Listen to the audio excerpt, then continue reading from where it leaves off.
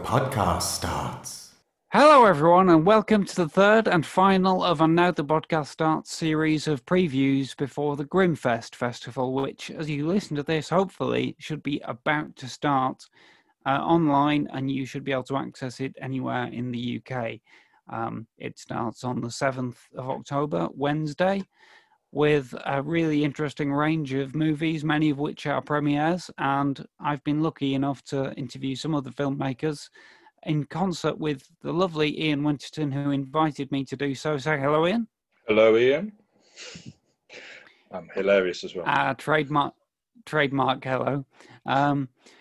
So today we're going to bring you three more of those interviews. Again, this is the third episode we've done. We're not covering every film in the festival, just a select few, because there really are an amazing amount of films. It's a 5-day long festival. You can either buy tickets for the whole festival, or you can buy tickets to see individual films. We'll put the links in the show notes. But today we're going to be talking about three films in particular. One of which I've seen, and the other two, Ian will have to tell us all about. But the first movie that we'll talk about is one that we both saw, The Unhealer. Now, Ian, we are not allowed to review this movie as it is embargoed before the festival. However, I think it's fair to say we both had a good time talking to the cast and crew. Well, yes, because they put, the only downside is they put way too many people into. It was us and about 8 people. People kept arriving, didn't they? Yeah. But it was great fun. And basically, Lance, you were on with Lance Henriksen for quite a while before everyone else turned up as well, weren't you? Yeah, well, my tendency away. is to join the meeting 5-10 minutes early, just in case, and he also did, and so did you. So we all had a nice chat at the start. Yeah. So we'll see how it comes out in the edit, because Lance also did talk a lot, and then and there was a lot.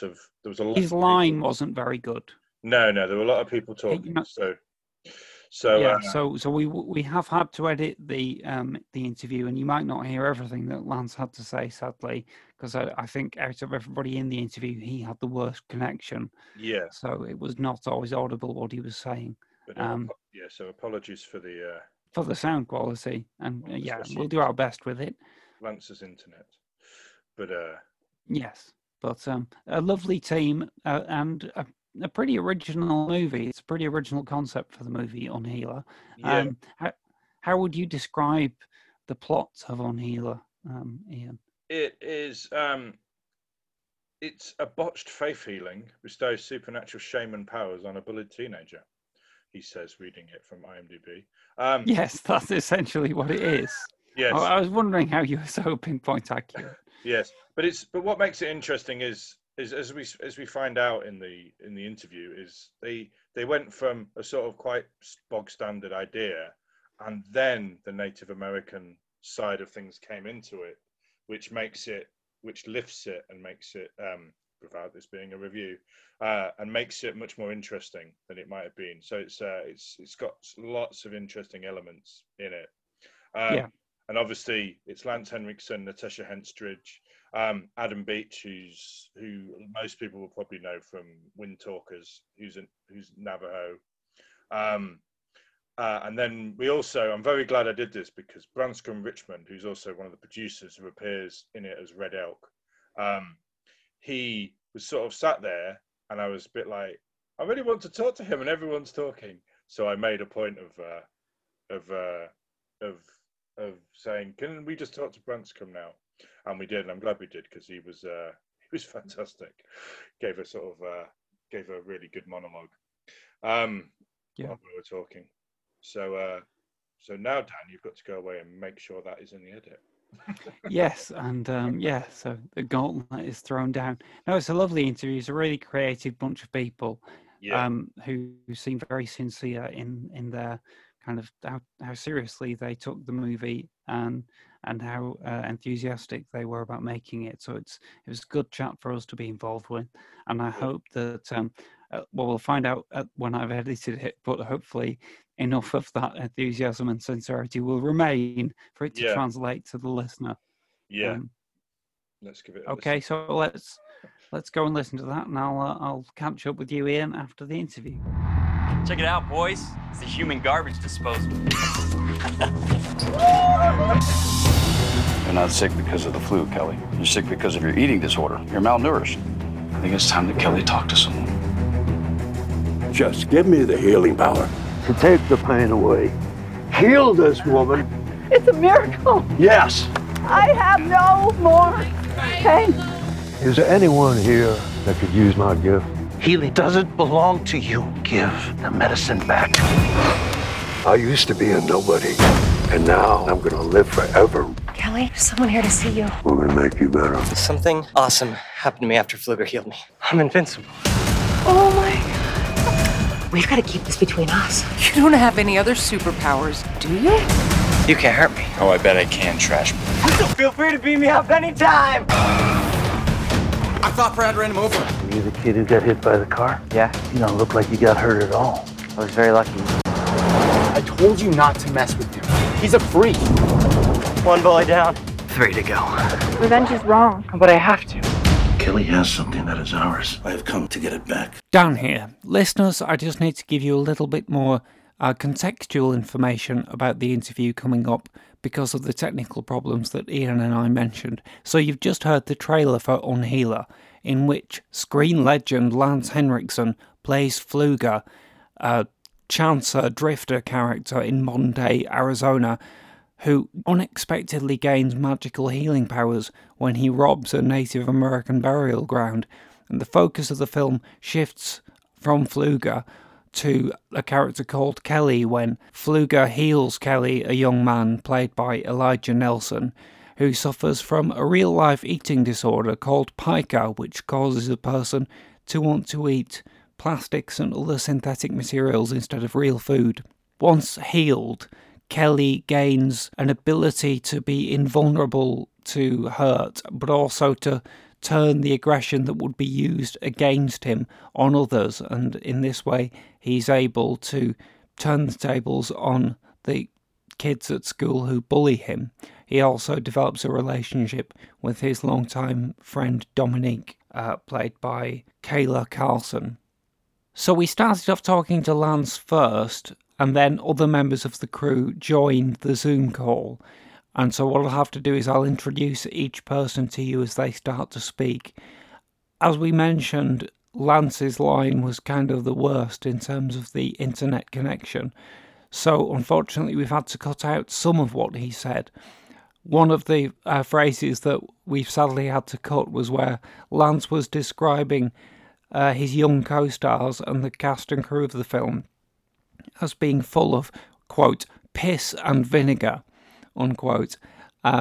He is full of enthusiasm for the people he worked with and for the film itself, as you will hear, so I'll let him take over. You know, one of the things I like to say about this movie is that the editing really worked. I mean, they did a great job. And you have there's a lot of wonderful actors in this. You know, truly. Kaya, and you got Elijah really did a good job. A 20-year-old carrying a movie like that, and he really gave it all. He gave it everything he had, and that's a cool thing. It's just a bunch of young people, and it's it's a bygone era in a way.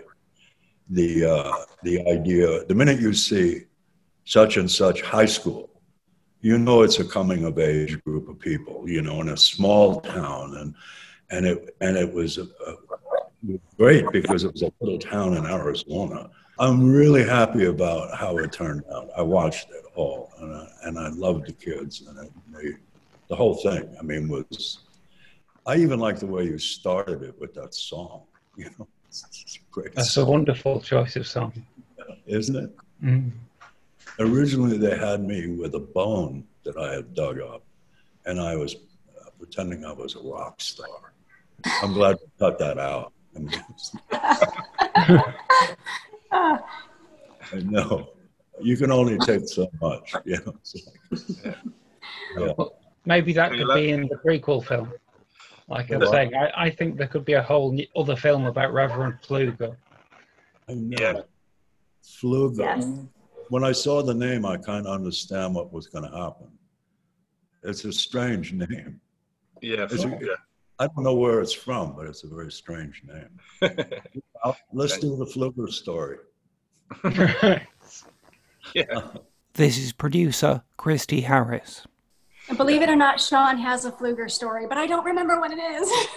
So how the writers came up with it. I want to see it's something I know it's something in Hawaii, but oh well, Sean's here, so we're now joined by co-producer and co-writer J. Sean Harris and actor Adam Beach. Well, we have got bonus talent. Our spreadsheet didn't tell us we were getting this many people, so that's great. Yeah, we have a couple more possibly jumping on. So just we tried to give you what you needed. So yeah, Sean, as you are one of the writers, I did think that the film it's got quite in a way a familiar structure. The kind of coming of age, revenge of the nerd kind of drama. But I think within that, you've got a very original idea, which is the notion of someone who has a power to turn other people's negative aggression against them. And that's a really interesting thing to base a revenge story on, especially when you get to the revenge part. And the hero can't hurt the people he's trying to get revenge on. He has to hurt himself to hurt them. I just wondered what kind of led you to use that as the starting point for your story. Well, the actual starting point was reading articles. My co-writer Kevin Moore, he read some articles about pica and about a girl that couldn't be hurt. She had no feelings, and that's kind of where it all came from. And it evolved into what we have now, the superpowers, and just searching our brains for what kind of powers we hasn't been as exploited that much. And that's kind of where that came from. And then it kind of had a life of its own because we got Martin involved to direct it. He's like, I think this is such a cool power to have an eye for an eye, and you feel it immediately. So if somebody gives you pain, that person feels it back. And so we definitely kind of beefed that part of the story up. And then we had the idea, rather than to actually kill these people, maybe he should be clever enough to have them hurt him, and then they feel that pain. So that's kind of where it all came from. Very organic. Yeah, it is. That whole opening was wonderful, crazy. I liked it a lot. So when did the First Nations element come into the story? Was that always there from the beginning? No, it wasn't. We had some people read it. I think it might have been my sister Christy, and was questioning, where did this power come from? And since we were basing it in a desert, we thought, well, this would be very interesting, because we always like stories about Native American mysticism. It's very fascinating, and I don't think it's been that well covered in movies. You have some, but it's something very exciting. So that's kind of where that came from. It's like, well, maybe they come across it. How would they come across it? Well, maybe they dig it up. Just kind of slowly develop that story. And then also the great thing about that, it gave Fluger much more to do. And when we got Lance, we said, well, can we make some extra scenes? So I love the whole getting thrown through the air. Well, you made the Fluger character amazing. You brought to it what me and Kevin never even realized we didn't even foresee what you did with that character. So we really appreciated it. I didn't either. I just started living it. I had a. Well, Lance, you raised the bar pretty high when we showed up. So this is Adam Beach, who plays Native American Sheriff Adler in the film. We thank you for doing what you do best, and you can see we're just following up. I'm not going to play geezers for the rest of the time. With more respect to the native aspect of it, You know, having Pfluger being a grave robber, they still, you know, steal artifacts in graves these days. It's a whole thing that goes around the world, and it's a huge market. So I love that aspect, and bringing in my friends who are Navajo healers and letting them understand the story. We were able to bring in a ceremony that they do in relation to this type of incident that is happening with regards to being consumed with this power and using it against other people and hurting people. So there is out there a lot of people that take indigenous knowledge, and without the right proper guidance, it could really harm people and manipulate them and kind of use a monetary value for their teachings. Because with our teachings and these medicines, it's free. There's no monetary value to it all, and a lot of people exploit it in many ways. And you know, I'm glad that we're able to, you know, show people this side of what they get to see in this film. Yeah, I was a little worried about it, you know, because I don't particularly like that kind of thing, you know, where you're exploiting some very personal stuff from the tribe. And I've been up to the Navajo reservation a lot because I love growing up there and met a lot of people, and that's why I felt I have to go a little weird on the character that says, I want to give it to me, it'll save you. And I said, this guy's out of control. You know, he's obviously got a little drug problem. He's got a little, no morality at all, really. Can I ask Lance and Sean, we don't the first time we meet the Reverend Pfluger in the film, he's already, you know, going into the burial ground to steal bones.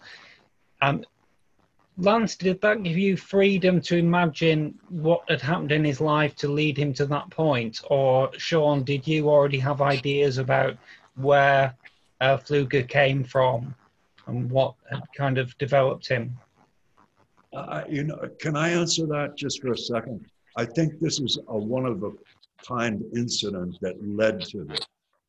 You know, in other words, this guy is a liar, cheating, a thief. He's not a reverend. He's saying he is, and it's a cover. It's like a blanket, like a saddle blanket. Yeah, exactly. And we have a backstory as writers of what Stanley Pfluger, who he was, but sometimes it's best just to keep that to yourself and let somebody like Lance just bring it to a level that you don't know, and he did, you know. So we have all these, you know, we're developing stories for the Pfluger that happened before this Pfluger. So there's a lot more to be told for this character. Very cool. Who's that young man at the bottom there? Who is that? I think you mean Elijah. No, me or you, Dan. We're now joined by actors Elijah Nelson, who plays Kelly, and Kayla Carlson, who plays Dominique. There he is. Yeah, I was just about to say, so the other aspect of the movie, obviously, are the young stars, the high school element to it. Right. So how did Kayla and Elijah come on board? And yeah, Kayla was wonderful in it. I mean, these kids were good actors. That, you know, and then you have them around guys like Adam Beach, you know, will support good work. I think that happens. We all kind of trigger off of each other in our commitment. You know, it's a big deal. There's some wonderful actors. I enjoyed it. It was splendid cast all across the board. So Elijah and Kayla, how well, Elijah, I guess one at a time, especially with this many people. Elijah, how was it? Like, is this your first time as a lead in a? manning this humble of a project, this kind of a project, yeah. I gotta say about what Lance was saying, that was like one of the coolest parts about production for me was being able to work with people like Lance and Adam, who are just like total pros at this. And then you cut over to me and a lot of the other high school cast who are just getting started. And they were all so like courteous, and like Adam would like teach me stuff while we were sitting in the car between takes. He'd be like, see that moment? That's when you want to, do this thing, give that to the audience. So I was, not only was I trying to act in the scenes, I was trying to like mentally take as many notes as I could during the whole production. Yeah, you did a great job. Oh, thank you, man. The minute that Elijah and Kayla came, we did an open call for the teenage roles. This is director Martin Gigi. And we had really no idea who was going to walk in the door. And I can't remember, I think Sean or Chrissy could tell you how many people we saw. But we knew right away with Elijah and Kayla. And then the big question was, is the chemistry, is the emotional connection going to be there that we know would translate into the lens, which wants all that truth? Yeah. And so we brought them in together, and it really was magical. I mean, I want you to know there was no question. After they came in and did a callback second read together, we knew that we had, sort of the backbone of the story. Yeah, it really works. Yeah. They were magical. I have to say their audition was magic, and it really was. We just sat there and went, we have to hire these guys now. We can't lose them. They're just that good. So. I think that the key scene was the scene where she confronts him about how he's been using these superpowers, and they just killed it. It was so good. So we're like, yeah, let's start. Let's grab him. I didn't like when Elijah was eating styrofoam. That was rice cakes. I know there's a real illness with people do that. Yeah, I was going to ask about the styrofoam. Was it like at the Hare Krishnas they have like edible cutlery and stuff? Was it edible plates and things? Was that what it was? It was like rice cake stuff. So yeah, it was like rice cake that they can make look like styrofoam or like plastic or whatever they want. Real tasty. Yeah. So the whole Pika thing is obviously that's where you started from. It's interesting seeing how this went out from Pika to a sort of superhero thing. What sort of research did you do into Pika? I think you were saying before you spoke to people who psychologists and things? Mostly read research on it. Yeah. I didn't actually interview anybody, and did research on the disease where people have no feelings in their skin, so they have to be very careful. Imagine if you didn't feel any pain on anything. I mean, that would be, you don't know when you're breaking your leg or anything. So that was kind of fascinating, and we just took it off in a whole different direction. Yeah. But that gave such a fun. I mean, if this kid has pica and he's eating all these things, then of course he's going to be bullied. And then it just kind of said, oh, well, then who would be bullying him? And then you could just kind of run with it. It kind of, a lot of times the best scripts kind of write themselves, you know what I mean? They just kind of flow. There'll be what are we going to do for the next scene? It just naturally happens. So this is one of those projects. Yeah, no, it seems like it, especially with the Native American aspect sort of coming in organically. You can't imagine it without it. It gives it depth. The idea of appropriating culture. It gives Adam's character. I was going to say, Adam, it gives your character a real journey as you go from your character's would you agree, he's quite a rationalist person, and it's sort of his relationship with the folklore and his culture is something he sort of has to examine his relationship with it. When I was younger, with my traditional teacher, learning the Anishinaabe teachings, there was this young boy who was about 17, 18, and he had just come back into ceremony, and I asked my teacher, I said, who's this kid?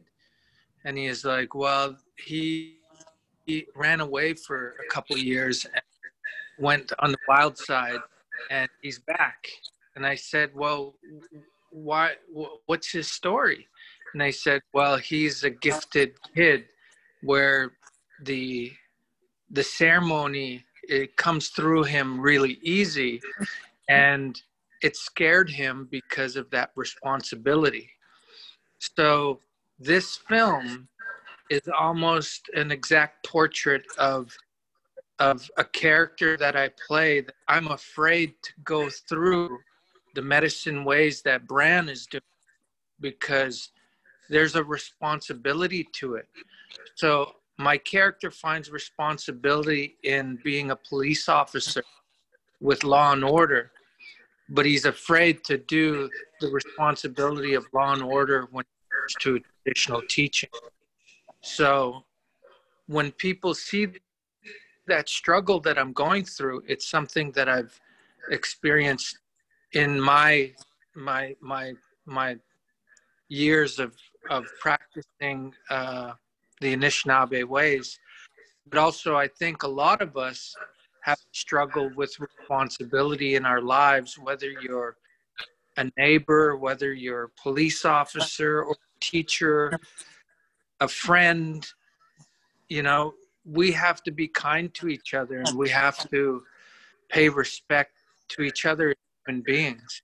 And I think this spiritual component really, you know, says a lot to what we're going on in the world today. You know what?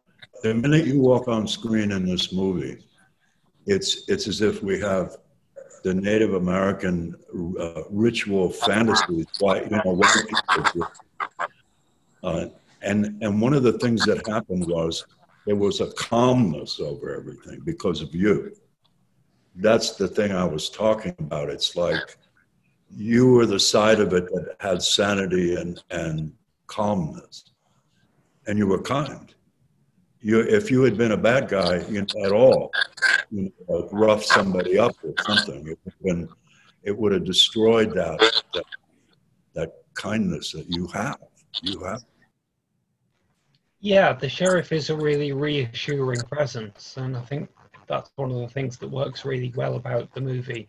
I think another thing which works kind of crucially well, and this is, you know, to everybody's credit, but especially to Elijah's and Martine's, is that the transformation that Kelly goes through, you can really feel it and see it. I mean, he's a completely different character in the first kind of 15 minutes of the movie before he is healed, and then within one scene, he's suddenly kind of infused with strength and a different kind of personality. And then obviously his personality continues to change throughout the film and becomes much darker later on.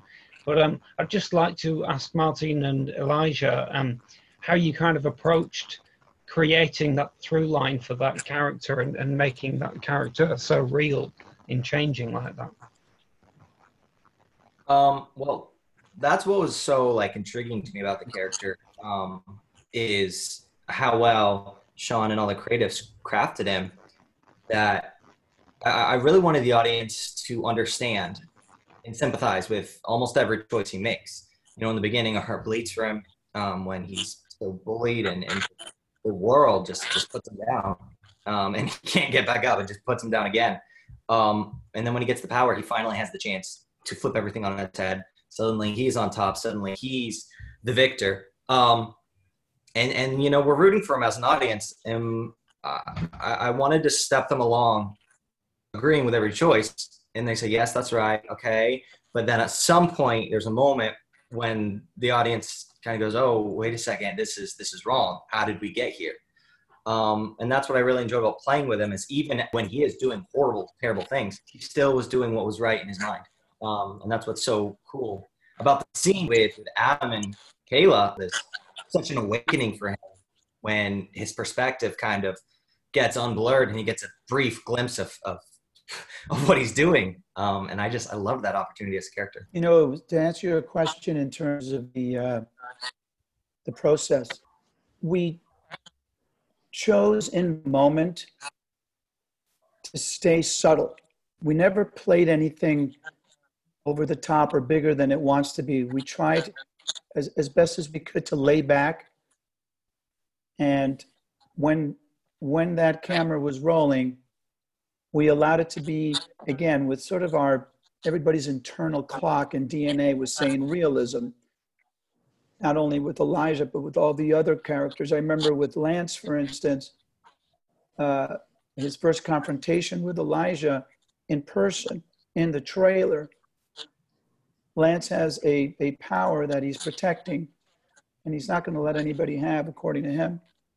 As he said, he's, Jesus F. Christ in the conversation with Branscombe, with Red Elk, which really grounds the film. That conversation with Pfluger and Red Elk really grounds the movie into a place of realism. It's So a very anything that powerful happens scene, that.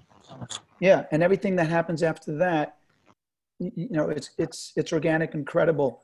So the moment and to Lance's process, which is very similar to Adam's character in terms of process, we had breakfast that morning, and Lance and I chatted, and he talked about a moment in his life and a cigarette smoker who lost a lung, and a little bit of this came out.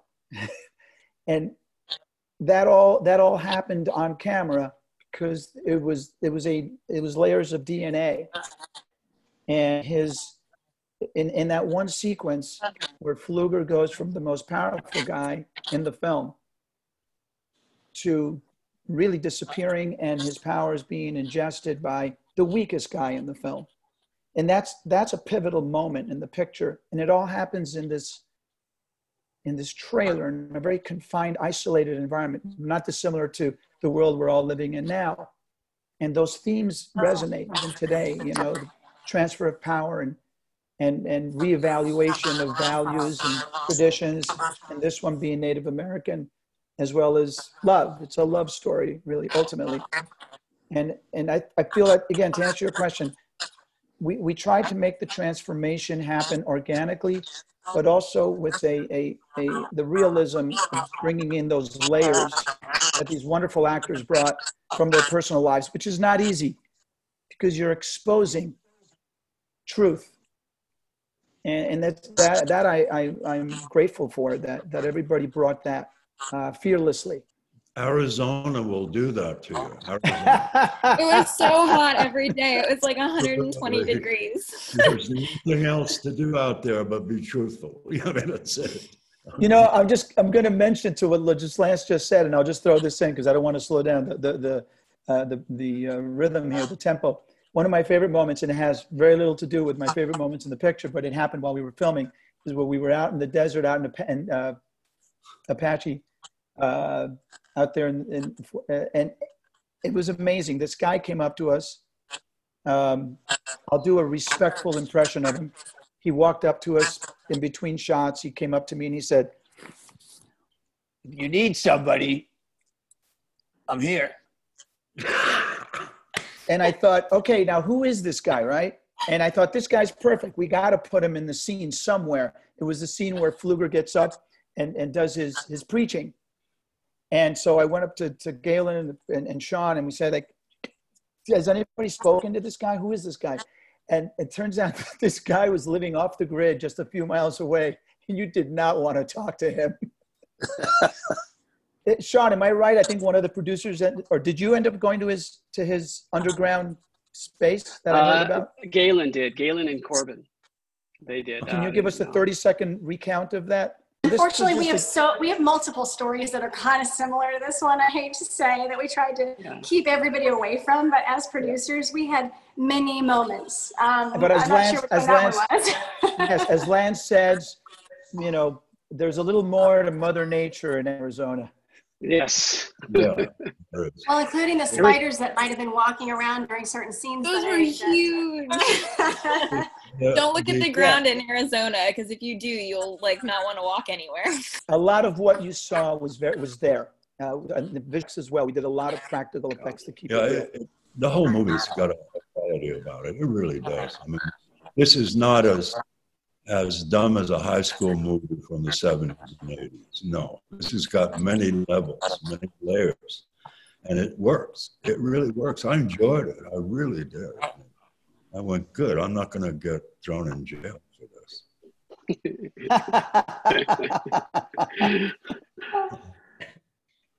It's good to know that all of you loved the film so much and enjoyed it so much. And I think we have a definite affirmation from Lance there that we should do the further adventures in the life of Pfluger. I think that's got to be made.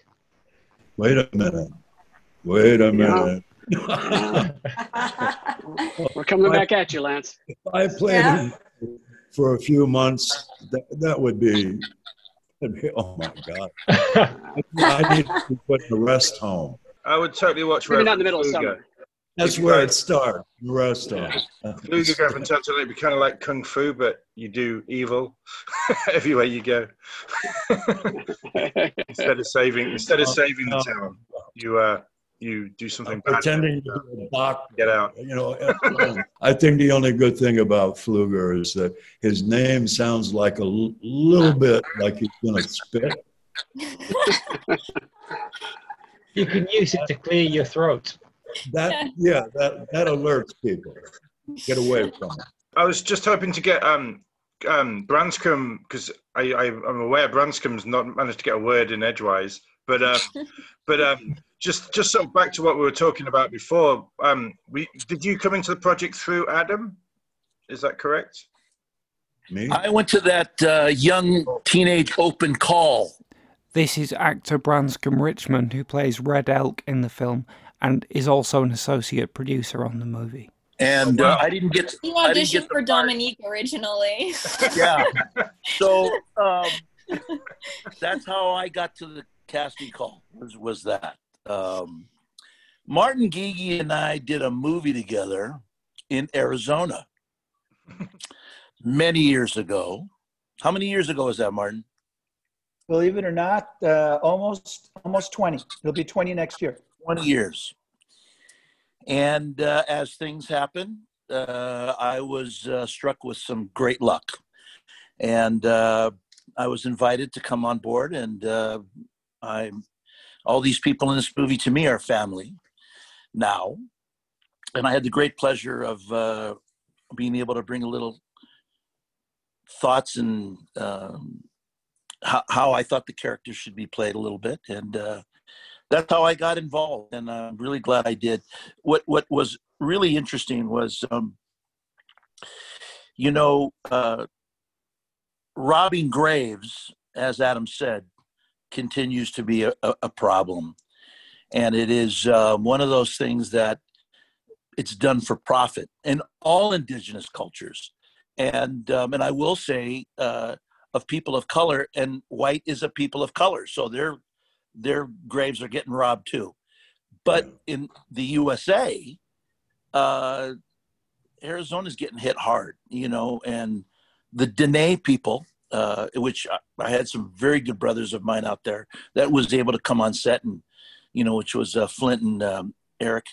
They really asked me, and they go, wow, this, but a grave robber and he gets his power and stuff like that. I said, yeah. And he goes, wow, man, it's an interesting thing to even explore. And so I'll make it short. I will say that what I love about this film is that we're opening up wounds, we're addressing them, and it's being done in such a way that maybe kind of catches up to you and bites you in the ass. And that's what what happens to me. That's what happens to me. You pay for everything you do. And I remember apologizing to you on the set. I remember I had to apologize to somebody. I really did. I needed it because I couldn't have gone on, just being this rasp of a human being. Well, Lance, nobody does the finger thing like you, buddy. that surprised me even. That surprised me to death, man. I was going, I wasn't sure what was going to happen. Funny. Great moment. Great moment. I turned away and I just went, I can't break now. I gotta say, Lance, towards the end of the shoot, I wanted a picture with you so badly. And so we got the picture, and we're arm in arm, we're smiling. And you say, let's do one more. And then you flip off the camera with the biggest grin on your face. And we're both like flipping off the camera. And that is my favorite photo. You have to stay in character. You have to stay. I was going to say, how was it? We've not mentioned her name, but the wonderful Natasha Henstridge. I love her. I think, I swear to God, there's a scene where there's a real mother scene where she's suddenly surrendering to the boy's new energy. You know what I mean? And she filled the room. She was so, that's why I gave her the money back. And you guys cut it out. But I just said, I don't need this. I don't need this money. I'm here for another reason. Whatever it was. This is Kayla Carlson. She's the sweetest, though. Natasha's the sweetest. Like, we got to work with her on set, and like even off screen, she does have that very like motherly energy, and you felt like you could go to her, and like we just sit like in her trailer, and like we'd all chat with her about whatever, and she just has like such a warm energy about her. Yeah, incredible. Yeah, I mean, we can't spoil it for the audience, but there's that moment, is a really, really, really emotional heart to the movie, with Natasha as the mother. So this is the point where I'll have to interrupt the interview again, because this is the point where technical problems overwhelmed us and we've lost part of the recording, unfortunately. We can rejoin it just before the end of the recording, at which point Lance has just noticed something unusual over Ian's shoulder. What is that skeleton behind? What is that? Oh, the skeleton. Yeah. Yeah. Ian has to explain the skeleton every time. Oh, I've got my wife is a osteoarchaeologist. So that's so cool. So I think that skeleton was in the movie. Yeah. So I bought her a skeleton, which is the best. Wait a second. But today, I even have a better story. These 2,000-year-old Roman roof tiles. She just worked to clean. She's allowed to keep them. There were so many of them. She's allowed to keep them because they don't want them in the museum. So cool. We're just going to have some Roman roof tiles that she's dug up from nearly 2,000 years ago. It's been an absolute pleasure to meet all of you, and an honor to meet you, Lance. You star in 3 of my favorite films, if not more. So that's luck, pure luck. Yeah, Aliens, Aliens, Terminator, and Near Dark. Absolutely Near Dark, yeah. All masterpieces, yeah. Yeah. Amazing film. But yeah. Anyway. All right, take care. Great meeting y'all. Thank you, everybody. Thank you for your time. Hello again, folks. That was Ian and I talking to Lance Henriksen and everybody from The Unhealer. Hope you enjoyed that. The next movie we're going to talk about is one that I didn't get to see, so I wasn't involved in the interview. It's called Urubu. What can you tell us about that movie, Ian?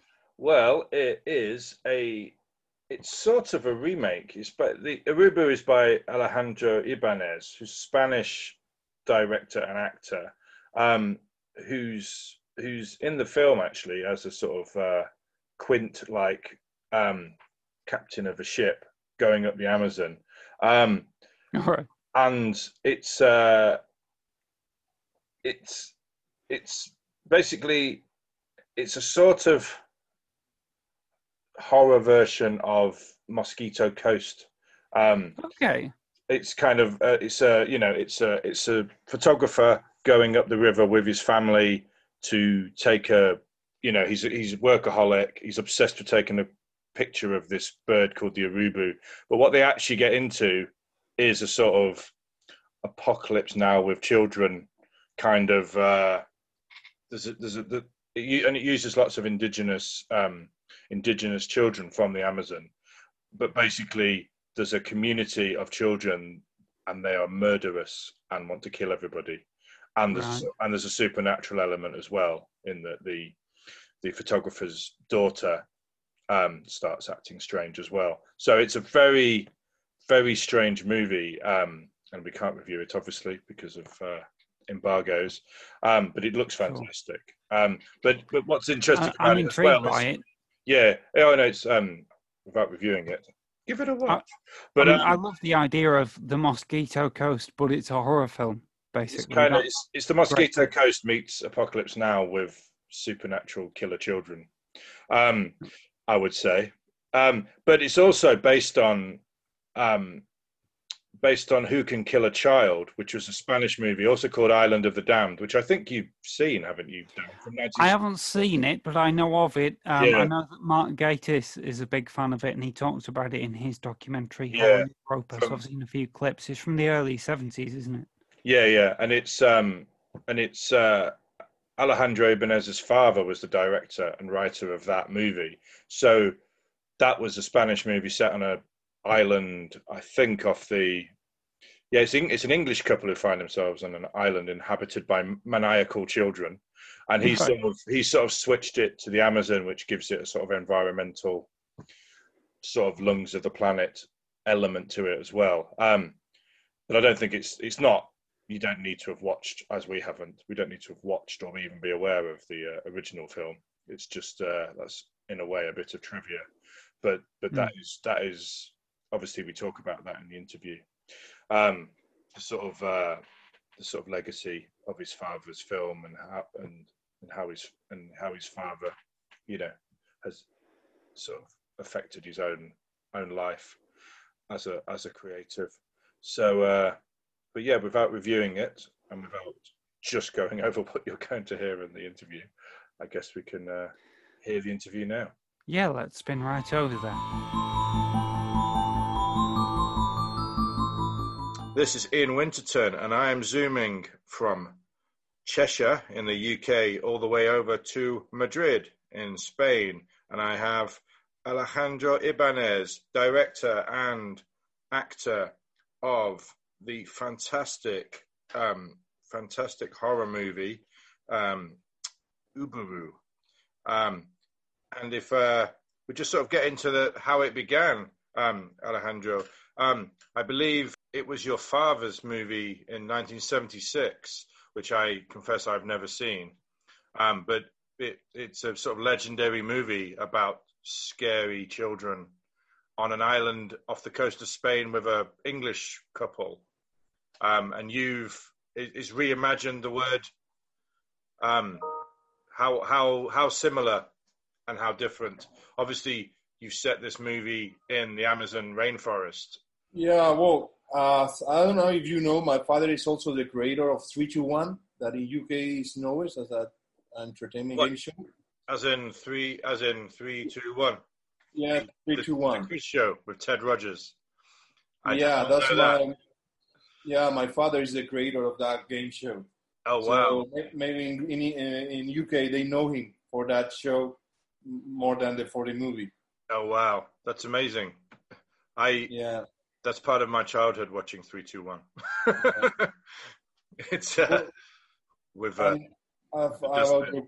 your question. Yeah, well, my father died last year, June. I used to do documentary, and in the last year, I had the feeling that my father will be die. So I wanted to do a movie for him to watch close to him, sitting next to my father, and tell him I made this movie for you, and it's based on what he made in 1976 with Who Can Kill a Child. So my movie is like Who Can Kill a Child 46 years later in the jungle, in the Amazon. So it's a movie that I made for him, all the sequences, everything is how is the way he made movies in the past years. Yeah, it's like I said, I've just watched the finale, and my head's still spinning because it's just a fantastic film, really tense. And I'm going to go and find a copy of your father's movie as well, so I can fill that gap in my knowledge. But just focusing on this movie, you filmed in Brazil, but am I right that the actors are Spanish, and the idea is that they're Spanish and they've gone to the Amazon for this to find this impossible photograph of an albino vulture called an urubu. Urubu, yeah. Yeah. Urubu, yes. So you filmed in Brazil, but am I right that it's a sort of you've made it a Spanish-speaking part of the Amazon? Yeah, it's a mix. It's a mixture between Spanish and Portuguese because the characters, Carlos, the actor, is his character is Spanish and his wife is Brazilian. And they used to be living in Rio de Janeiro, and they go to Amazonia, to the rainforest to shoot the bird.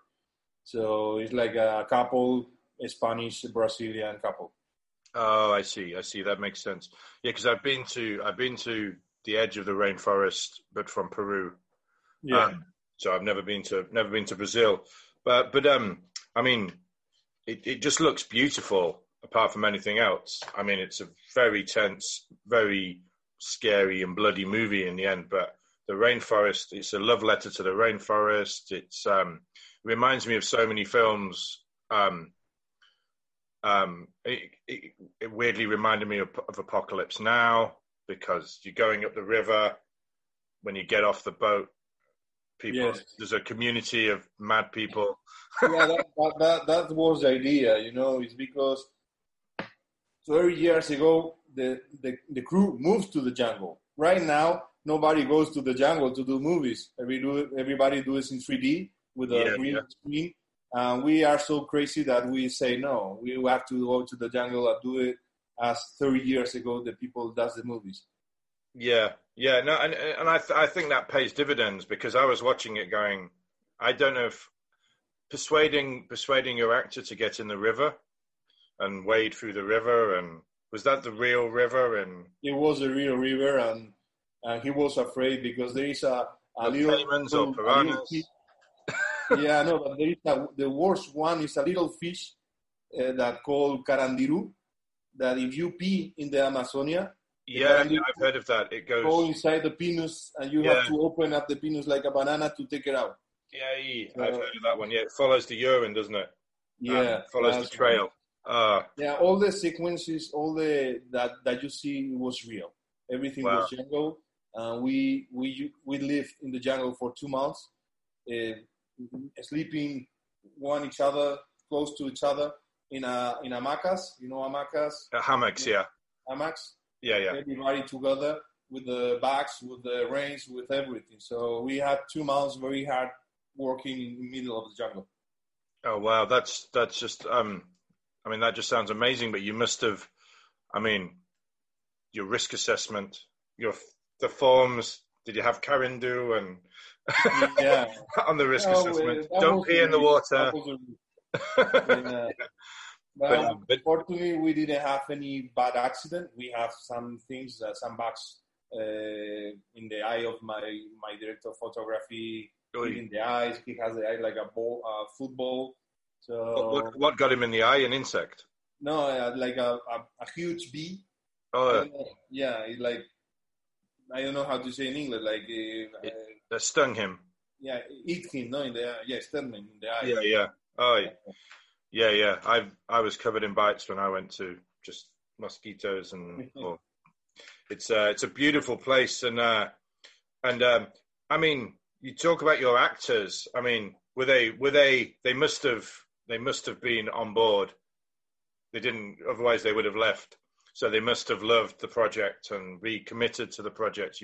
I mean, they're great as well. Did you know them beforehand?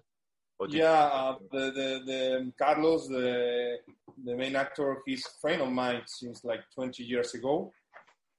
He's like my brother, so he said, no, I go with you everywhere where you go. And the actress, I met her before the movie. She's a Brazilian, and that's very good story because she's I don't know if you like football, soccer. A little. You know Real Madrid, of course. Oh yes. And you know Marcelo. Yes, even I know that name. Yeah. Well, my actress is the wife of Marcelo. Oh wow! Yeah, and she's Clarice Alves. Is that correct? Yeah, Clarice Alves is Marcelo's wife. So I said, well, Marcelo's wife. So we are in the middle of the jungle. I don't know if she want to be in a air-conditioned boat. I don't know if she wanna. I don't. It's $1 million people that live with a lot of money. Too fancy. And yeah, I thought it was gonna be too far, but she was like us. She didn't say nothing about where to sleep or where to go. She was better than us. She was an adventure girl, and she loved it. And it was very. And now she's like my sister. I love her. She loved me. We had 2 months very, very together. No? Now we are a family. That's not happen normally in a movie because we will live in 2 months in the middle of the jungle. When we finished, we were like family. Yeah, I imagine it's a bit like going to war when you have a movie like that. It's like your band of brothers and sisters. It's you take a shower in the same place. You do pee and poo in the same place like everybody. So it's like finally you are a family. Yeah. That's it's. I mean, and your other cast, the children, like they're. How did you make them so scary? Well, all the children, they live in the jungle. Yeah. I didn't take them from the city. No. They live and they are so different from the children from the city because they live there. They are not afraid of nothing, and they respect us too much. It's not like the city kids. It's another kind of kids. Yeah. They live in the world. So, and when there's another people coming from outside, they respect us, and they were so good to work with them. Yeah. So there's an irony there in that because they lived in the jungle, they were more respectful to adults. But in the film, it's the opposite. They kill adults. And they love it to do it. Yeah. I bet that was fun. I bet they loved getting those sharp sticks and. Yeah. No, I tell one of the kids, you have to run after the actress, after Clarice, and you have to grab her. And he was so serious about it that he started running so fast, and he grabbed her from the hair and do like that, and she went, what you did? I know the director told me that I have to do that. But they had a lot of fun. Yeah, I mean it's your father's film. I read the sort of impetus behind that was as a commentary on the victims of child soldiers and the effects of war on children. And in this, you sort of open it up. Have you opened it up wider? So it's the effects of the world in general on children. Would you say your sort of symbolism is wider than just the effects of war on children? Yeah, well, my father wants to do that in his movie. It's like these kids are bad because of the war and because they're hungry. Each second right now, one kid die each 5 seconds. Yeah. So we have to open our eyes. In the beginning of my movie, you see kids working on the market, wrapping the luggage. And when you travel to these countries and you see it, you don't pay attention that that's not normal. That kids 13, 9, 8 years old, they are working. They're supposed to be at the school or supposed to be at home. Yeah. They don't have to be working. And for us right now, it's totally normal to see these kids working, and it's not normal. They have their life. Yeah. And we are adults. We are not conscious that we are destroying their future. Yeah. So my movie wants to say this message to the people. We have to take care of the kids because this is the future. We are leaving them in a bad world. Yeah.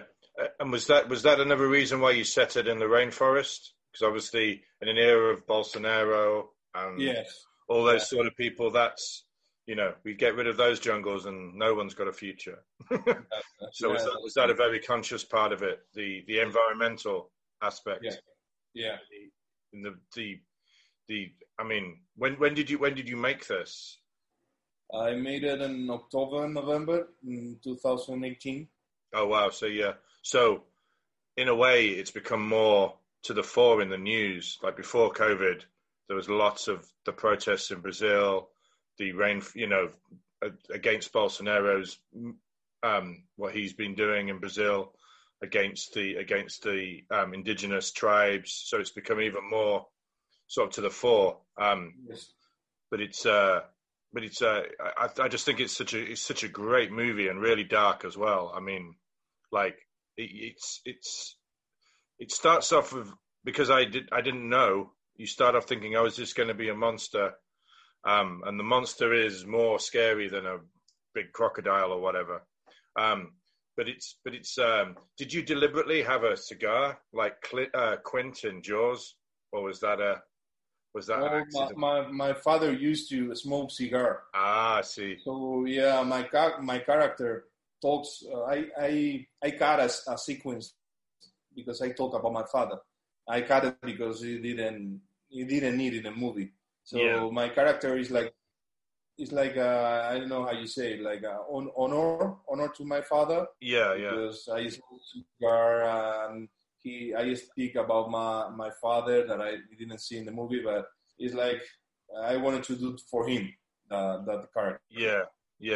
And your character's fantastic as well. I mean, you've not done much acting, have you, or before? No, not that much. Just a little short movies and nothing else. But now, thanks for this movie, I have they hired me to do a neo-Nazi. Oh, excellent! For October. So I'm happy. Yeah, they saw me and I want you in my series. Yeah, okay. I say okay. So I'm happy with it. The first thing I thought was, because obviously it's a very different film, but it made me think you'd be a good action hero. You'd be, what's his name? He was in the Meg and those sort of films. British actor. Oh my god. Yeah, Vin Diesel. Yeah. Well, maybe Vin Diesel. Maybe that's just the hair. But just that presence. When I found out you were the director as well, I was like, what? That's it's a really good. Well, it was very hard directing me. I didn't want to watch my sequence. I have my sub direction, my other direction. I don't want to see nothing because I won't like it. But what I learned is how to direct the actors, because when I was acting, I learned why they have to wait a long time to do the lights, and they have to prepare the sequence, and it's very hard. It was very good for me as a director to be in the movie, because I learned a lot in the other side of the camera. Yeah. So I'm happy that I did that work, because now I understand more the actors and I can direct them better. Actors, I know a lot of actors, and they love actor directors. They love directors that know what they've got to do, keeping the energy up when all you've done is sit doing a crossword or looking at your phone for like 3 hours, and then you've got to go and straight into a scene. It's difficult stuff. So what's this is the UK premiere here at Grimfest. How many screens has it been shown on throughout the world? Where was your world premiere? Was that in Spain? Well, in 18th of September, we have the premiere for all the Spain. Mm-hmm. In 10th of in the next week, September 10th, we will do a premiere for our friends. That's pre-premiere. Yeah. And the movie has been going all around the festivals. We've been in Mexico. We've been in Italy. We're gonna be in Argentina. We've been all around Spain in festivals. So we are happy how the movie is going all around the festival. Mm-hmm. Yeah, I mean, I imagine it will be going down very well everywhere, because it's a superb film. It really is. I mean, I think just before I sign off, because one of the things you mentioned your cinematographer, got stung on his eye by a bee, but I think hats off to is it a man? Hats off to your cinematographer for the look of the film. I mean, how did he get involved in the movie? I didn't understand that. Sorry. Your cinematographer, your DP. You say I don't know in Spanish. My director of photography. Yes. Your director of photography. Yes. I have two of them. Oh, you had two. Yeah. How did they come on board the project? Because I've been working with them 10 years ago. We are part of the family. And they do a lot of documentary with me in the jungle and in India and Thailand. We've been working together, we started working in 2000, I think. 2011, sorry. 2010, 2011, we started working together. It's my group that everything I do it with them. I see. I was actually going to ask a question because it has that documentary feel and it captures the wildlife as well. It's like, it looks beautiful. So you've been making films around the world, documentaries.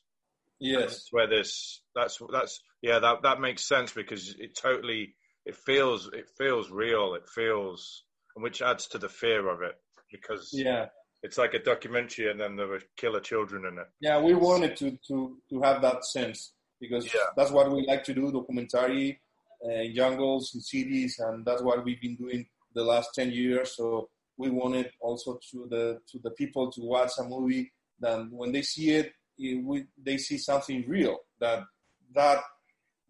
jungle exists. What you see is there. I didn't do nothing. The spider or the snake, everything was there. So we take it and we put it in the film, and that's what we like to do, and that's the real thing. Nothing is fake in the movie. Yeah, not a single moment of CGI or computer. Nothing. No. It looks.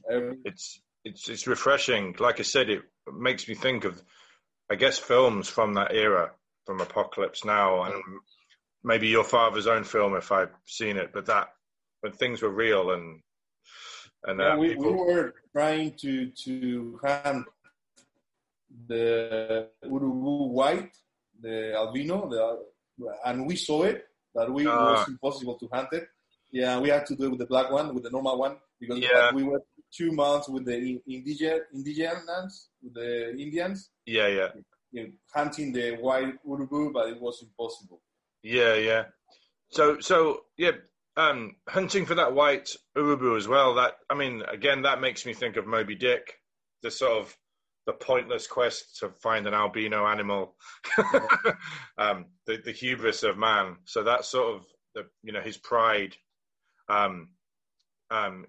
is sort of also tied up in there with a character. But is the fact that they're vultures as well, was that sort of part of why you wanted to call it Urubu? No, it was just Urubu because it's the name of the bird. We didn't know.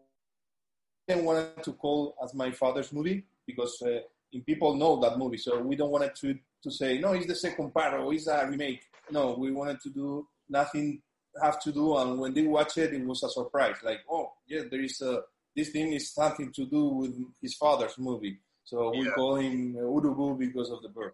Yeah. I mean, you have the line near the end, who can kill a child, which is, I mean, obviously it's, you weren't hiding it. So I was going to say the other thing, was it a conscious Apocalypse Now thing that he ended covered in mud? And like Michael Sheen does in Martin Sheen does before he killed Marlon Brando in Apocalypse Now. He comes out of the mud, and you have a similar thing. It's a fantastic movie. You take the city guy with all his technology, and he ends up like a Stone Age man covered in mud, killed by spears. It's a fantastic trip of a movie. And and the character changed totally. He goes mad with the kids, and everything goes wrong. No? And that moment of the movie that he changed totally. Yeah. No. It's a fantastic film that works in sort of every way you might assess a movie. So you must be very proud. I mean, you dedicated it to your father, so I'm sure he'll be proud too.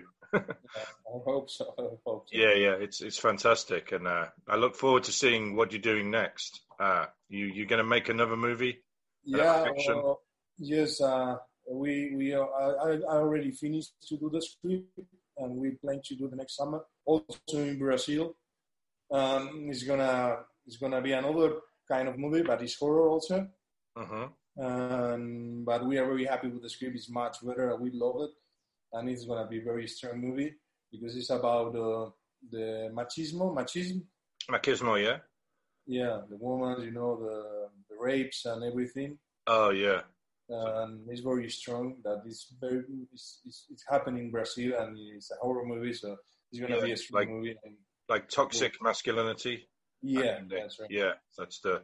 Yeah. So another hard-hitting movie. Yeah, with a message. Yeah, I was going to say with a message. Yeah. But like this movie, first and foremost, just very, very entertaining.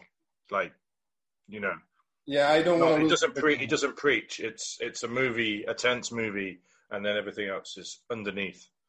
Yeah, that's right. Yeah, it's fantastic. Well, hopefully, if COVID-19 disappears or goes away, we can maybe meet you in a film festival in the real world instead of on a computer. I hope so. Yeah, we can pray. But yeah, it's been a pleasure to meet you, and I'll thoroughly recommend your film to everybody. Absolutely fantastic. Thank you very much. It's a pleasure. Thanks a lot. Have a good day. Bye-bye. Thank you. So that was Ian talking to Alejandro Ibanez about Urubu. And we've got one more movie to talk about in our episode today. It's another one that I haven't seen. Ian, you interviewed for this. The movie's called Death Ranch. And the person you talked to was its director, I think.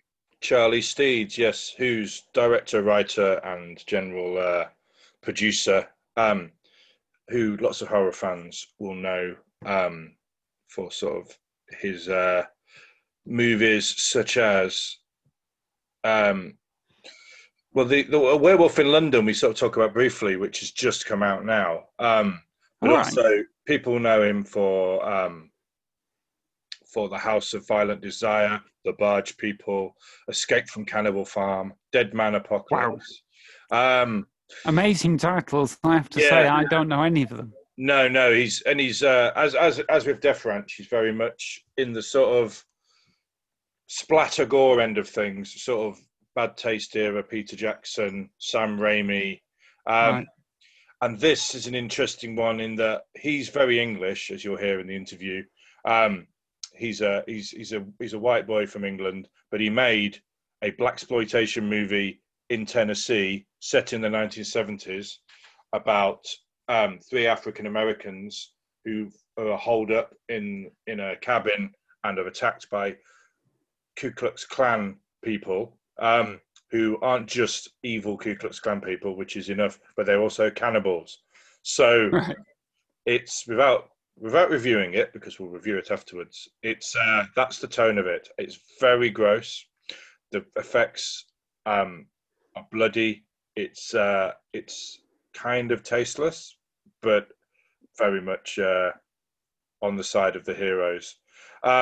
So in this era of Black Lives Matters, it's a very strange film to be watching. But the fact it has the Klan besieging a house is something you don't see very often. So sure, yeah. It's but yeah, it's as we'll hear in the interview, it's very much a sort of. I probably have to edit this bit because I've just faded off. But yeah, as we'll hear in the interview, it was a very low budget film, but also kind of very silly and tongue in cheek, and it's splatter gore horror. But even so, there were people who were local white people, and they were very worried about dressing up as the Ku Klux Klan. Right. Not just because of. Well, if somebody sees that and misinterprets it, then you're stained for life, aren't you? It was not just that. It was more that the local clan would not be happy. Oh, no. So it Really? kind of makes you realize it's a real thing. Mm. So, oh, you're mocking the real Klan, are you? so, Right. Oh my God. So there was that element to it. But yeah, so it's a crazy movie, and very much have a few beers and watch at the end, and sort of more late night horror festival fare, because Right. it's got a lot of gross laughs in it. Right, okay. That sounds good. All right, although you're not reviewing it, but that sounds like a recommendation. So it would be for me anyway. Nice one. All right. Well, let's hear that interview then, and then you and I will pop back at the end. You have no idea how good it is to see you. Feelings mutual, believe me. You look like shit, little brother. Well, I feel like $1 million. I bet you do. You busted out of jail, you're laying low. Soon you're gonna have another chance at this. Probably they won't come looking for me out here. Not a chance in hell. We always said this was the perfect hideout. Nobody been on this damn ranch since Granddaddy died. Nobody but us.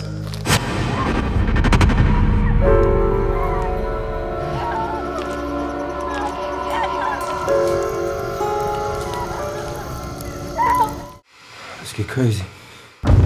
Girl I was with, where she at? They're gonna wish they never did this to us. You tell them, if they come in here, I'll blow their motherfucking heads off.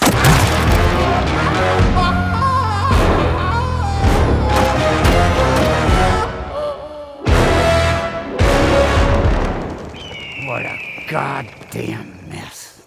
Hello again, this is Ian Winterton, and I'm here by the wonders of Zoom speaking to Charlie Steeds, director of many, many horror films, such as Winter Skin, An English Haunting, Vampire Virus, and we're here speaking about Death Ranch, his latest, which is appearing at Grimfest, which I think is a gleefully unpleasant film.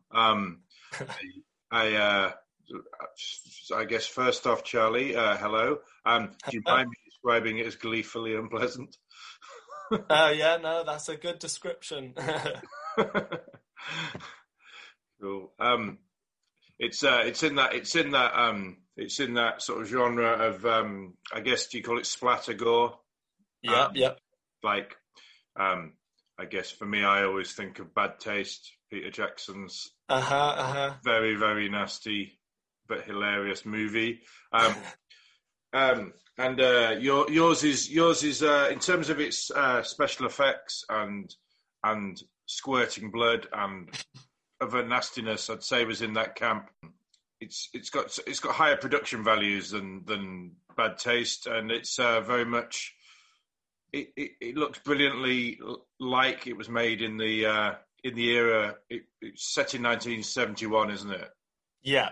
So in some ways, it kind of looks, and I mean this in a positive way. It looks like a sort of 1971 kind of horror movie in many ways.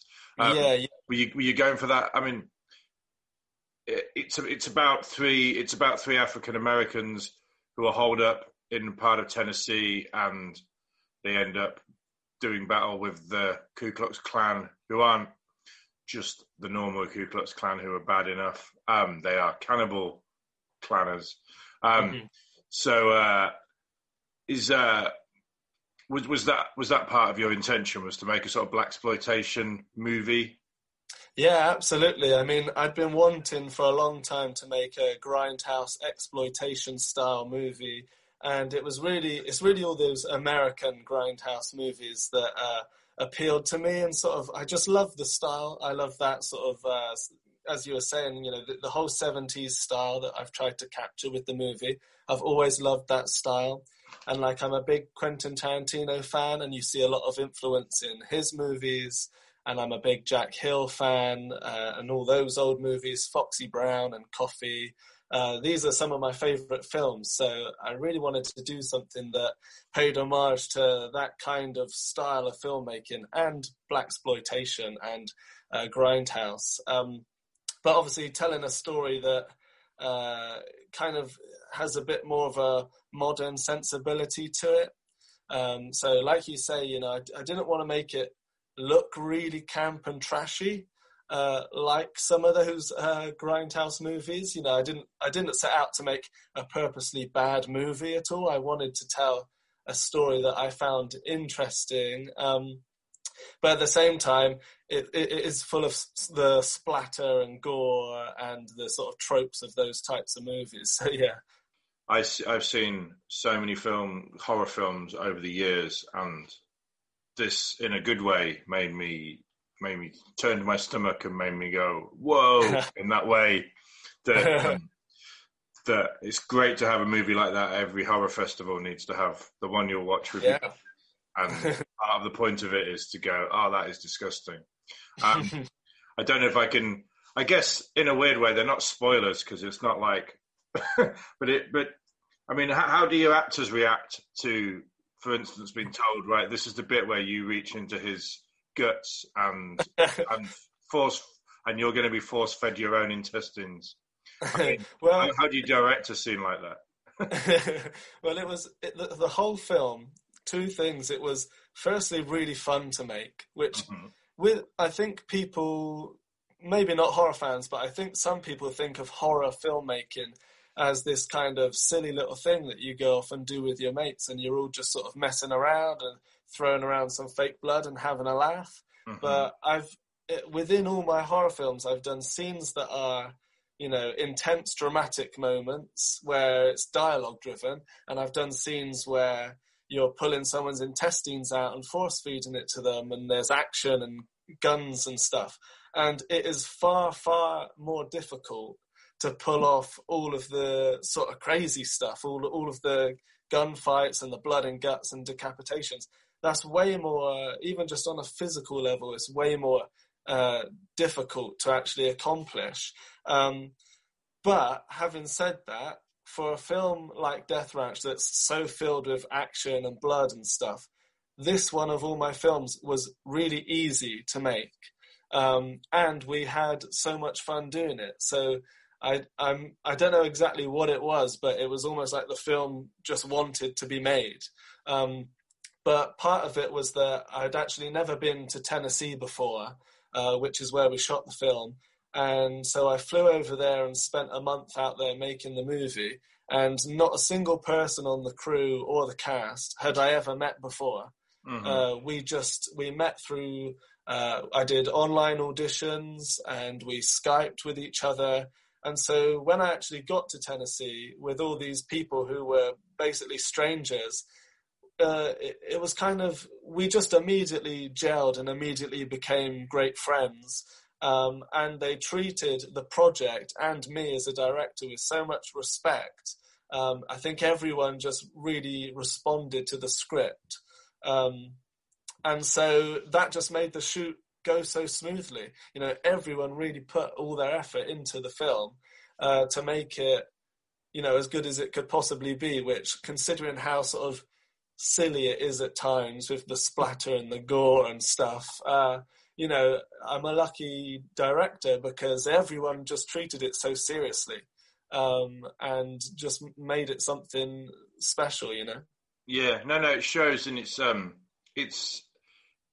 strikes, it's like you picked a tone and went for it, and it's not, I mean, I mentioned Bad Taste, but that's more just in the practical effects, but Bad Taste is very, very silly, whereas this isn't silly in that you couldn't get away with Duff performances because it's kind of gritty at the same time. So the characters don't do silly. You know, the characters are real people. Yeah, gore is very heightened, and what's happening is disgusting. Quite often, but at the same time, it's real people up against it, and the gunfights are really impressive as well. Just although I did sort of make a note saying the Klan of 1971 don't seem to be as into guns as as they would be today. There's no AR-15s over their shoulders. But there's lots of shooting later on, and did you edit it yourself? I did, yeah. I was going to say hats off to the editor because that's a very important part of these sort of films as well. Is Yeah. Effects and then cutting around them, because if you focus too much on one shot, they look a bit hokey. Whereas if you cut around really fast, then it's That's one thing I always remember with lots of those films, Sam Raimi, and then again I keep going about Peter Jackson, but the editing is a massive, huge part of of how these films work, and you've really got that going. So how did you, if you don't mind me asking, but what's your sort of how did you raise the money for this? What I'm asking is, how did a white boy in London come to be making a film about African Americans fighting the Klan? No, it's a very good question, because I came up with the idea about 3 years ago, maybe. I was just watching loads of Grindhouse trailers, and I came across this trailer for a film called Brotherhood of Death, which has, toward the end of that film, it has a similar thing where African-American characters have a bit of a run-in with the Klan, and then they actually disguise themselves in the Klan robes, and then sort of take a bit of revenge. And that whole image and idea just really stuck with me. And I just wondered, like, why have we not seen a horror film like fully dedicated to doing this type of a thing? Because obviously the KKK, when they're dealt with in movies, usually it's dealt with in a very like matter-of-fact historical way, which is obviously important. You need to document that, and it's always very hard-hitting. But I just thought, from a B-movie perspective, wouldn't it be so cool and so cathartic to actually have the Klan just getting obliterated by totally badass African-American characters, you know, sort of a different telling of that history, you know. So that's what I thought would be really cool. So I had that idea, but like you say, my first thought actually when I'd written the idea down and sort of developed it a bit was, maybe this really isn't the sort of film I should make, because I am a white British guy, and is it really my business to make this type of movie? You know, out over in Tennessee about these African-American characters. So I pitched it to a bunch of companies, and they all thought the idea sounded really cool, but obviously they were not going to fund it because it's quite edgy. You know, the content is kind of controversial, and it would need to be handled in quite a. On the one hand, it's Grindhouse exploitation; it's very in your face and over the top. On the other hand, you have to be quite sensitive about what you're actually dealing with, because you're dealing with issues of racism and sort of history of a country and the Klan. But to be honest, that kind of came across fairly easy, because it's an anti-racist movie where the black characters are fully empowered, triumphant, they are heroic. So that was always absolutely going to be the way. Which, you know, even I got the response of, you know, the cast members and stuff. They were involved with their opinions on the script and what was too far and what was, you know, what was too edgy. So everyone was comfortable with, because obviously to precede the triumphs that come in the film is preceded by torture and rape and nastiness, but you know, you had to find the sweet spot of not prolonging that too much, just enough to make it fully cathartic when it comes time for them to get their revenge.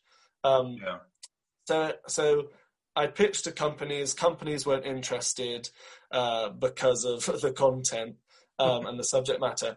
But then a filmmaker who I've been friends with over the internet for a long time, called Aaron Mertis, he and I were working for the same company, and his parents happened to own a lot of land in Tennessee, on which there is this ranch, the old barn that we filmed on, and loads of woodlands and stuff. So he said, you know, you need to come over to Tennessee and make something, and you can use, you know, I've got all this stuff that we could use and all this land. And I immediately thought back to this idea of Death Ranch, and I just thought, wow, that would be amazing to go over to Tennessee and be able to shoot the film there. It would be, you know, it would have the authenticity that I wanted. I wouldn't have to sort of fake trying to shoot it in England, which I have done for other films that are set in America, but I've faked it by building sets in England and stuff. So I went to just basically private investors and there's 6 producers on the movie. So I kind of just teamed up with these guys and we went searching for the money and we managed to get the budget together. And so it's a completely privately funded movie, just people with the passion to make a horror film, put their money together and off we went. Yeah, is Dark Temple your company? Yeah, so Dark Temple Motion Pictures is my production company. So basically, me through my company, I have other companies approaching me with funding or private investors approaching me with funding. And then my company then goes about making the product. Yeah. Yeah. Just you wouldn't normally talk so much about the funding of a project, but in this genre, when so many people, the people who are consuming the movie will be people who want to make their own movies as well. So it's like it's that erecting that house of cards that gets a film financed. Is one I'm familiar with as well, with many other different projects and things. But it's just so just seeing the fact you've made a film that looks so accomplished. Not accomplished. It looks great. And I won't ask you what your budget is, but I imagine you've made every penny count on the screen. Were you your own cinematographer? Or so up until editor and your cinematographer, because I mean, up until this film, I'd never made a film where I didn't use my usual cinematographer. But because I was flying out to Tennessee, I mean, the amount of camera kit and lighting kit that we usually have, I knew there was really no chance we were going to get that all the way over to Tennessee. And I could have rented stuff over there, but because I was going over there to sort of team up with this other filmmaker, Aaron, he had kit, and then I took some kit with me. And my whole idea was to shoot the film, just try and give it an authentic, naturalistic look, because these old 70s Grindhouse movies, they didn't have the budget for big lights and fancy equipment, and even there's equipment that you can buy now for these small cameras that you can hold in your hands that they would never have had it back in the 70s. So it's not, and certainly not on those lower budget exploitation movies. So it was okay to limit myself in what kit I was going to have, and also to ditch the cinematographer and just go at it myself. So we shot it with 2 cameras. Aaron had one camera and I had the other. And the idea was to just, we had an idea of the style, but really it just needed to look gritty and authentic. And there seems like when we do the cross burning with the KKK, when they first get discovered, where I blocked it through with all the extras and the actors, and then you light the fire and then you just make them do it. And me and Aaron are just running around shooting it with the camera, almost like a documentary, as if it's kind of unfolding in front of you.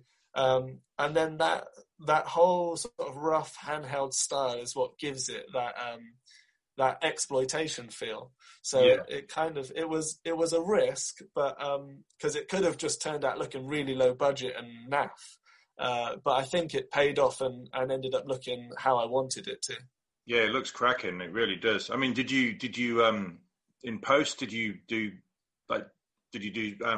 color treatment, grading, and that sort of thing? Yeah. And there's also there's like a sort of overlay of an actual scan of film with the dust and scratches and the grain that has been placed on top of the image. So it's only quite subtle. I didn't want to go really overboard like films like Planet Terror and stuff like that, where they go really far with covering it in scratches and stuff. I do like that look, but I was trying to give it a sort of more authentic vibe of feeling like a blaxploitation movie from that era. It's fascinating. You could, in some ways, you could almost say, yeah, we've found these cans, and we've just had them developed. Yeah, that was what I hoped for. So if you look closely, there is a flicker of, there's dirt and scratches, but it's not so obvious that you'd be distracted by it, but it is there. I mean, I guess I didn't notice anything, but I just felt this feels rich and 70s and authentic in many ways. And I guess with the Klan, I don't think I personally couldn't give two shits about a balanced view of the Klan. Like, they're like the Nazis. Sometimes you can do a Mel Brooks on them, make them look stupid. Other times you can, it's their victims that count, not the organization. So you're poking fun at the Klan for me is perfectly valid thing to do. And anyone who goes, but they're not cannibals, is maybe missing the point. But if you want the Klan treated fairly, then I don't care. What do you think? But, when I finished the script and was sending it to producers and other filmmakers just to get their opinion on, was I crossing the line too much with, certain things, and it was in a rewrite that we decided to make. The opinion was that I should make the Klan a bit more monstery, a bit more supernatural, that they're cannibals with sharp teeth, rather than just the Klan, just to lift the film from being sort of realism to being a little bit more supernatural, a little bit more fantasy, not leaning too heavily. But then actually when we got to set and I saw everything come to life, that kind of went out the window a little bit. And so you do see in the film some of the Klan members have like sharp monster teeth. But generally the Klan, I kind of just fell into doing the authentic thing. So it's kind of, it ends up falling a little bit in the middle actually. But yeah, that was really the only response and change that I made to the script, aside from what's on the screen now. Well, that's a rich tradition, sort of cannibal hillbillies. Yeah, exactly. Anyway, so it's a horror trope we all understand, and in a weird way, like Nazi uniforms, KKK costumes look brilliant, which I guess is they scare you, which is what they're supposed to do. So seeing them on screen as a baddie is that they know what they're doing when they wear those sort of satanic robes and scare the Jesus out of people. Yeah, and crosses, for God's sake. even just on set, looking through the camera, the imagery was just very suddenly striking to see, a crowd of people in robes, coming at the camera. It just immediately, it was just striking and kind of, it's hard to describe it. Comparing it to kind of like Nazis on film. It's there's the whole subgenre, isn't there, of Nazi zombies and Nazi horror and stuff, which is kind of strange, but it is still like a shocking image. There's kind of a little bit terrifying, and it was difficult actually to convince extras in Tennessee to cut. It was mostly like friends and family and anyone we could sort of talk into it to come and get into the robes, because I didn't realize quite what a touchy subject it still is over in Tennessee. But I mean, the KKK are still active, not very far from where we were filming, which is just shocking. And I always say I cannot believe they're still a legal entity. When you look at what 10,000 people they killed in the 20th century, and they're still a legal entity.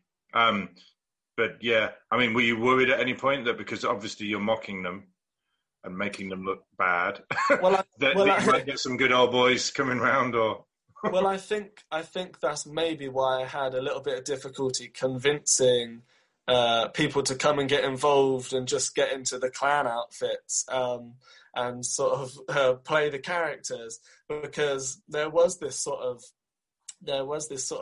fear of one being, you know, what if in a behind the scenes picture you saw their face and then that ended up on Facebook or something, you know, there's all of that sort of stuff. And there was a little bit of talk about, you know, what if we get, you know, hate mail from, you know, racist people and KKK supporters, but then that is kind of the whole point of the film is it's a total fuck you to all those people. It couldn't be more, I couldn't have rubbed it more in their face with the horrific things that happen to these you know, racist clan members. So I guess that's the point. No, I mean, I don't think you've got anything to worry about anyone mistaking it for a pro-clan film. I mean, they're stupid people anyway, but then when you just sort of put them in those clothes, but then when you see them up close, they look ridiculous. So that's kind of half the fun. They're kind of terrifying and ridiculous. I'll tell you, it is actually... And also, because they're white, the blood shows up really well. And when they've got those hoods on, they actually are terribly designed because nobody can see where they're going.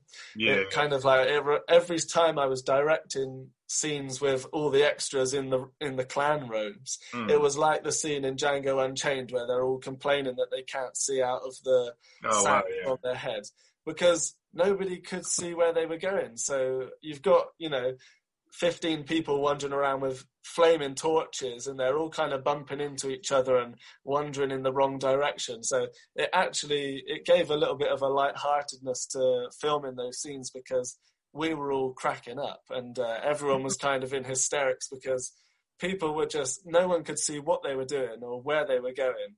And it's just like, you wonder how any of these people could ever have seen out of these stupid masks.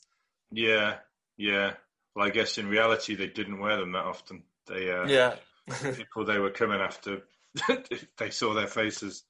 But I mean, obviously it would have been a relevant thing anyway. But has it been strange that when did you shoot this? We shot this in May last year. So before Black Lives Matter kind of got going and all that. But now this movie's going to have a real. It's obviously it's a small part of the huge thing that's going on the planet, but it'll be received in a different way by everybody. I mean, for me and the producers and the investors and even the cast and crew. It's a top question on our mind at the moment, really, because obviously, when we shot it. Obviously all the racial issues in the film, they've always been topical. It's always been a huge issue, but for Black Lives Matter to have come right into the limelight in the last sort of few months, and now, you can't go on social media without seeing it everywhere. So now it's really, really topical, and this is a film that is potentially controversial. It could potentially rub people up the wrong way. And in fact, I mean, we are still at the moment trying to find a sales company to represent it and a distributor to represent it. And I've been to a lot of my usual contacts, and my feeling is that because of the racial issues and within the film, just like the whole topic of the film, it does at the end of the day have the KKK in it. It does at the end of the day have African-American characters being tortured by the KKK and racist language and stuff like that. I feel like probably they fear this could be too sensitive an issue or it could backfire on them in some way. And as of right now, we still haven't agreed to go with a sales agent, so it's actually, I think, had we approached all the salespeople back when we shot the film in May last year, I think we would have one of the top horror companies embracing the film by now. But I'm kind of holding out because I feel strongly about what we all made. You know, I feel like it is, you know, at the end of the day, yeah, it's a low budget B movie, but it does feel more special than my other films to me. So I'm kind of just holding out to see who is going to pick it up, and hopefully someone good, because it's a horror movie coming out in this climate, which is anti-racist, with 3 African American leads. In the horror genre, that's not a common thing, and it tackles racism head on in some ways, you know. So I think it's the perfect film for any company to be putting out now, if they're willing to sort of take the gamble. Yeah, and I almost think if you get, I mean, there were so many people with opinions you can't believe they hold. But if you get one of those people to complain about your film, then maybe that'll give it the nudge, because it will rub up idiots the wrong way. I would imagine. Get Fox News get hold of it. You'll be well away. But you know, Trump's daddy was in the Klan, so you know, you're hanging Klansmen from beams in barns. So exactly. which is you know, grim. Like I said at the top of the interview, it's gleefully unpleasant, but you know, it's striking as well. I mean, that was one of the key images that I wanted to put in the film. Is you know, every KKK film we always see, it always ends with the black characters being hung.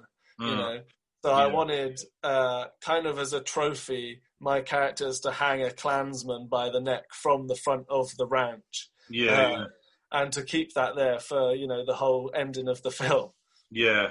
I mean, they didn't in. I'm trying to remember in Watchmen, the HBO, they involved the Klan, didn't they? But I think the guy who got hanged wasn't in his silly costume when he when he got hanged. But but I'm trying to remember.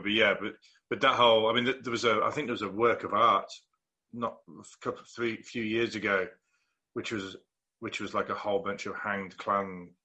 Yeah, that's right. It was clowns in clown shoes with clan hoods on, and there was this artist just hanged them all through like a mass lynching of clan clowns. But it's a striking image, and I think if it gets the right distribution, it'll be one of those cult hits that that's what I'm hoping for. Yeah, that horror that, you know, this genre goes for.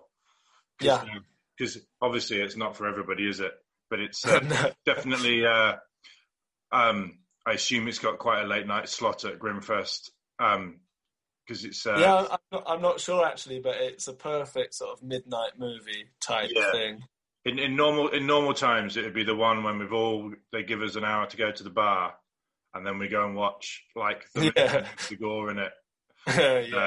You know, and that's the slot it would be. That's the slot it should be in. Yeah. sounds like your DVD extras should be did you film a lot of you filming? Have you got a good making of doc in there? Yeah. In fact, I've got a bunch of promo videos where the cast discuss, you know, their response to the script and their response to acting with all the blood and gore, and their response to their own characters. Because it's important. I thought it was very important that I give the cast a voice about the script and the topic itself. Because even though I wrote the script, I'm kind of more interested in their opinion of it. You know, they are Americans themselves. They're from, you know, Alabama and Kansas and Georgia. So they have very strong opinions of the subject matter within the script. So I wanted to make sure in the promo videos that we had their voice. I'm not in the videos at all, but it's all led by the lead actors. And then there is loads of behind the scenes material.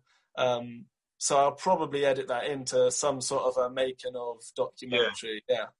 No. It sounds like a fascinating little package in the making there. So just before I leave you, what have you, as a big John Landis fan and American Werewolf in London fan, I'm intrigued by what you've got slated next on your list at IMDb, which is A Werewolf in England.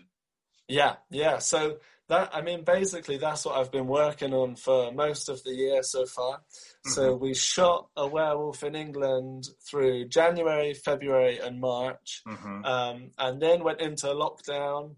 And over lockdown, I've edited on the 28th of September. So that should be in all the regular DVD retailers, Asda and Morrison's and HMV, Amazon. And it's basically, it's a Victorian era werewolf movie, but it is a pure horror comedy. Usually my films have some element of humor to them, but this one has by far the most. It's like, it's really a comedy, sort of Evil Dead 2 inspired. And when the werewolves show up, which there's 6 werewolves in the film, and everything's fully practical, it's just, it goes absolutely bonkers. So it's kind of like if you enjoyed the carnage of Death Ranch with the KKK getting blown to pieces, I think this werewolf film is even more action-packed and even crazier because it's werewolves, so they do so much more damage. I'm a sucker for a werewolf, and you got 6 of them. That's yeah.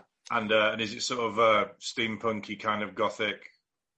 Yeah. It's a very sort of camp, theatrical, over the top style of gothic. Yeah. So I mean, the whole film is very over the top. So if you're into that sort of stuff, like it's almost cartoonish at times. Yeah. If you're into that style of horror, it's certainly not naturalistic or gritty in any sort of way. But if you're into that sort of camp, theatrical gothic, then you'll really enjoy it. And the set, it's all set within a Victorian inn, and we actually built the inn from scratch down in Cornwall in a big warehouse. So absolutely everything in the film was, created by us, like all the wallpaper and the stairwell and the windows and the doors, which also meant when it came to having the werewolves, charging through it, you could just destroy everything. Yeah. So we ripped doors off hinges, we smashed through windows, the place gets set on fire. It's just, we demolished it. So it was really good fun. That sounds amazing. Well, cool. It's been an absolute pleasure to meet you, and I hope we'll meet you. I hope we'll meet you in the real world at some future. Yeah. At some future film festival. Yeah. Great to meet you. Yeah. Good to meet you too. Okay, everybody. So that was Ian's interview with Charlie Steeds, writer-director of Death Ranch, and that's our final preview interview before Grimfest. So basically, Grimfest starts this week, possibly tomorrow, or even today when you're listening to this. So head over to grimfest.com right now and see if you can get some tickets, because there's a lot of interesting films on offer. Is there anything else that you've seen or that you've heard about? Because I know you haven't seen quite all the films, Ian, that you'd want to give a mention to as being kind of interesting. Of the films that I've at Grimfest, I am Ren. I interviewed the star of that for another publication. Maybe we can put a link at the end of this podcast. Yes, we shall. That's an Android. That's an Android. Sort of Android. Is she an android, or is she actually mentally unwell, and is there some coercive control from her dodgy husband? It's a sort of Polish Stepford Wives kind of thing. And that's definitely much more in the science fiction end of things than horror, which is really sounds quite interesting. Yeah, and we've also there's also a bit of Lovecraft, which we're going to review with the Deep Ones. Yes, the Deep Ones. Yes, I'm intrigued by that. Which again, I've interviewed them, and they'll be popping up on a different website, maybe even today as we're speaking.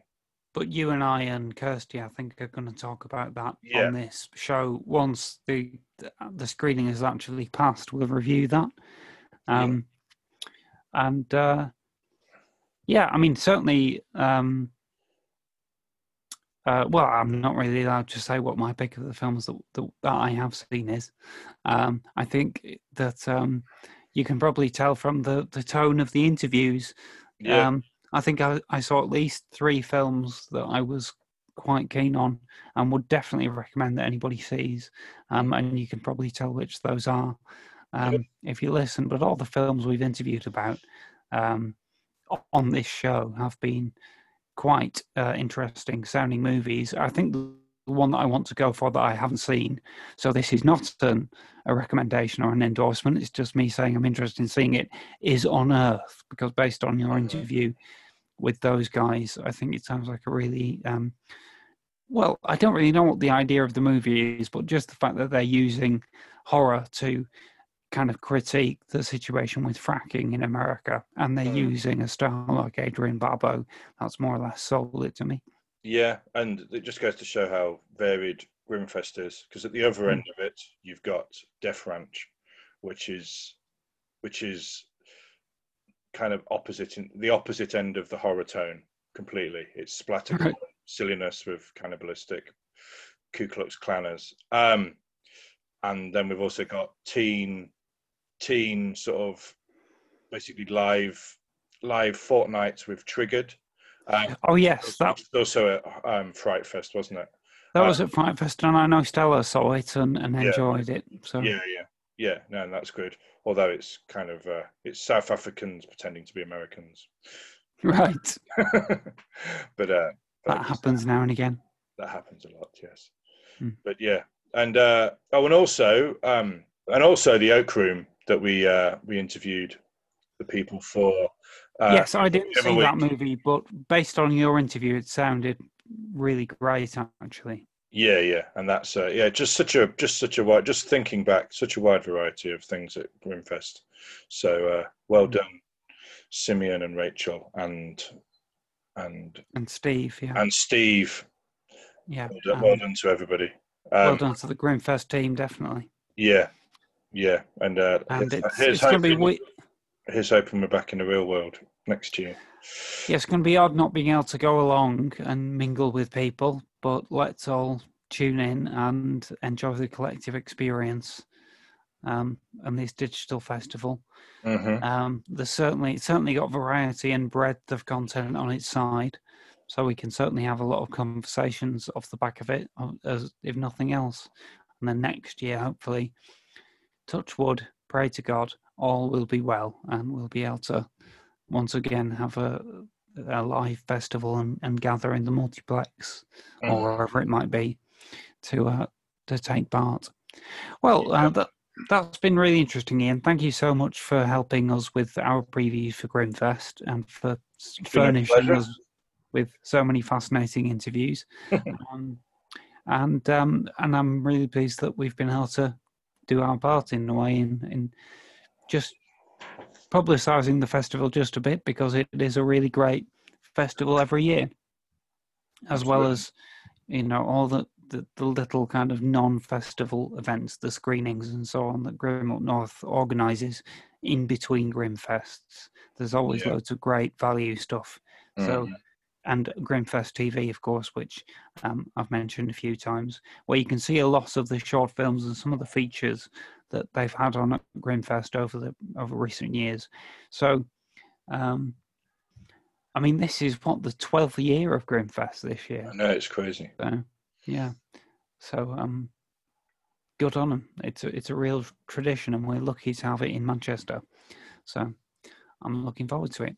Well, thanks again, Ian. Thank you, listeners. We'll be back to review some of these films on Friday. I hope that you get to join in with the festival and watch some of them for yourselves. In the meantime, stay safe. Bye, everyone. You have been listening to And Now the Podcast Starts. Produced and released by Ambidextrous Solutions Limited. Presented by Ian Winterton and T.D. Velasquez. Special thanks to Greg Hume for our original theme music and to Brian Gorman for our original artwork. All dialogue and music clips from films, TV shows, and trailers are used for the purposes of criticism, in the spirit of fair dealing as defined in UK law, and fair use as defined in US law. No copyright infringement is intended. Please visit our home on the web, www.andnowpodcast.com, for more content and contact details. Or visit our Facebook pages at AndNowPod or at Lee Cushing Pod. Follow us on Twitter at AndNowPodcast or at Lee Cushing Podcast. If you'd like to donate to us, please visit patreon.com/AndNowPodcast.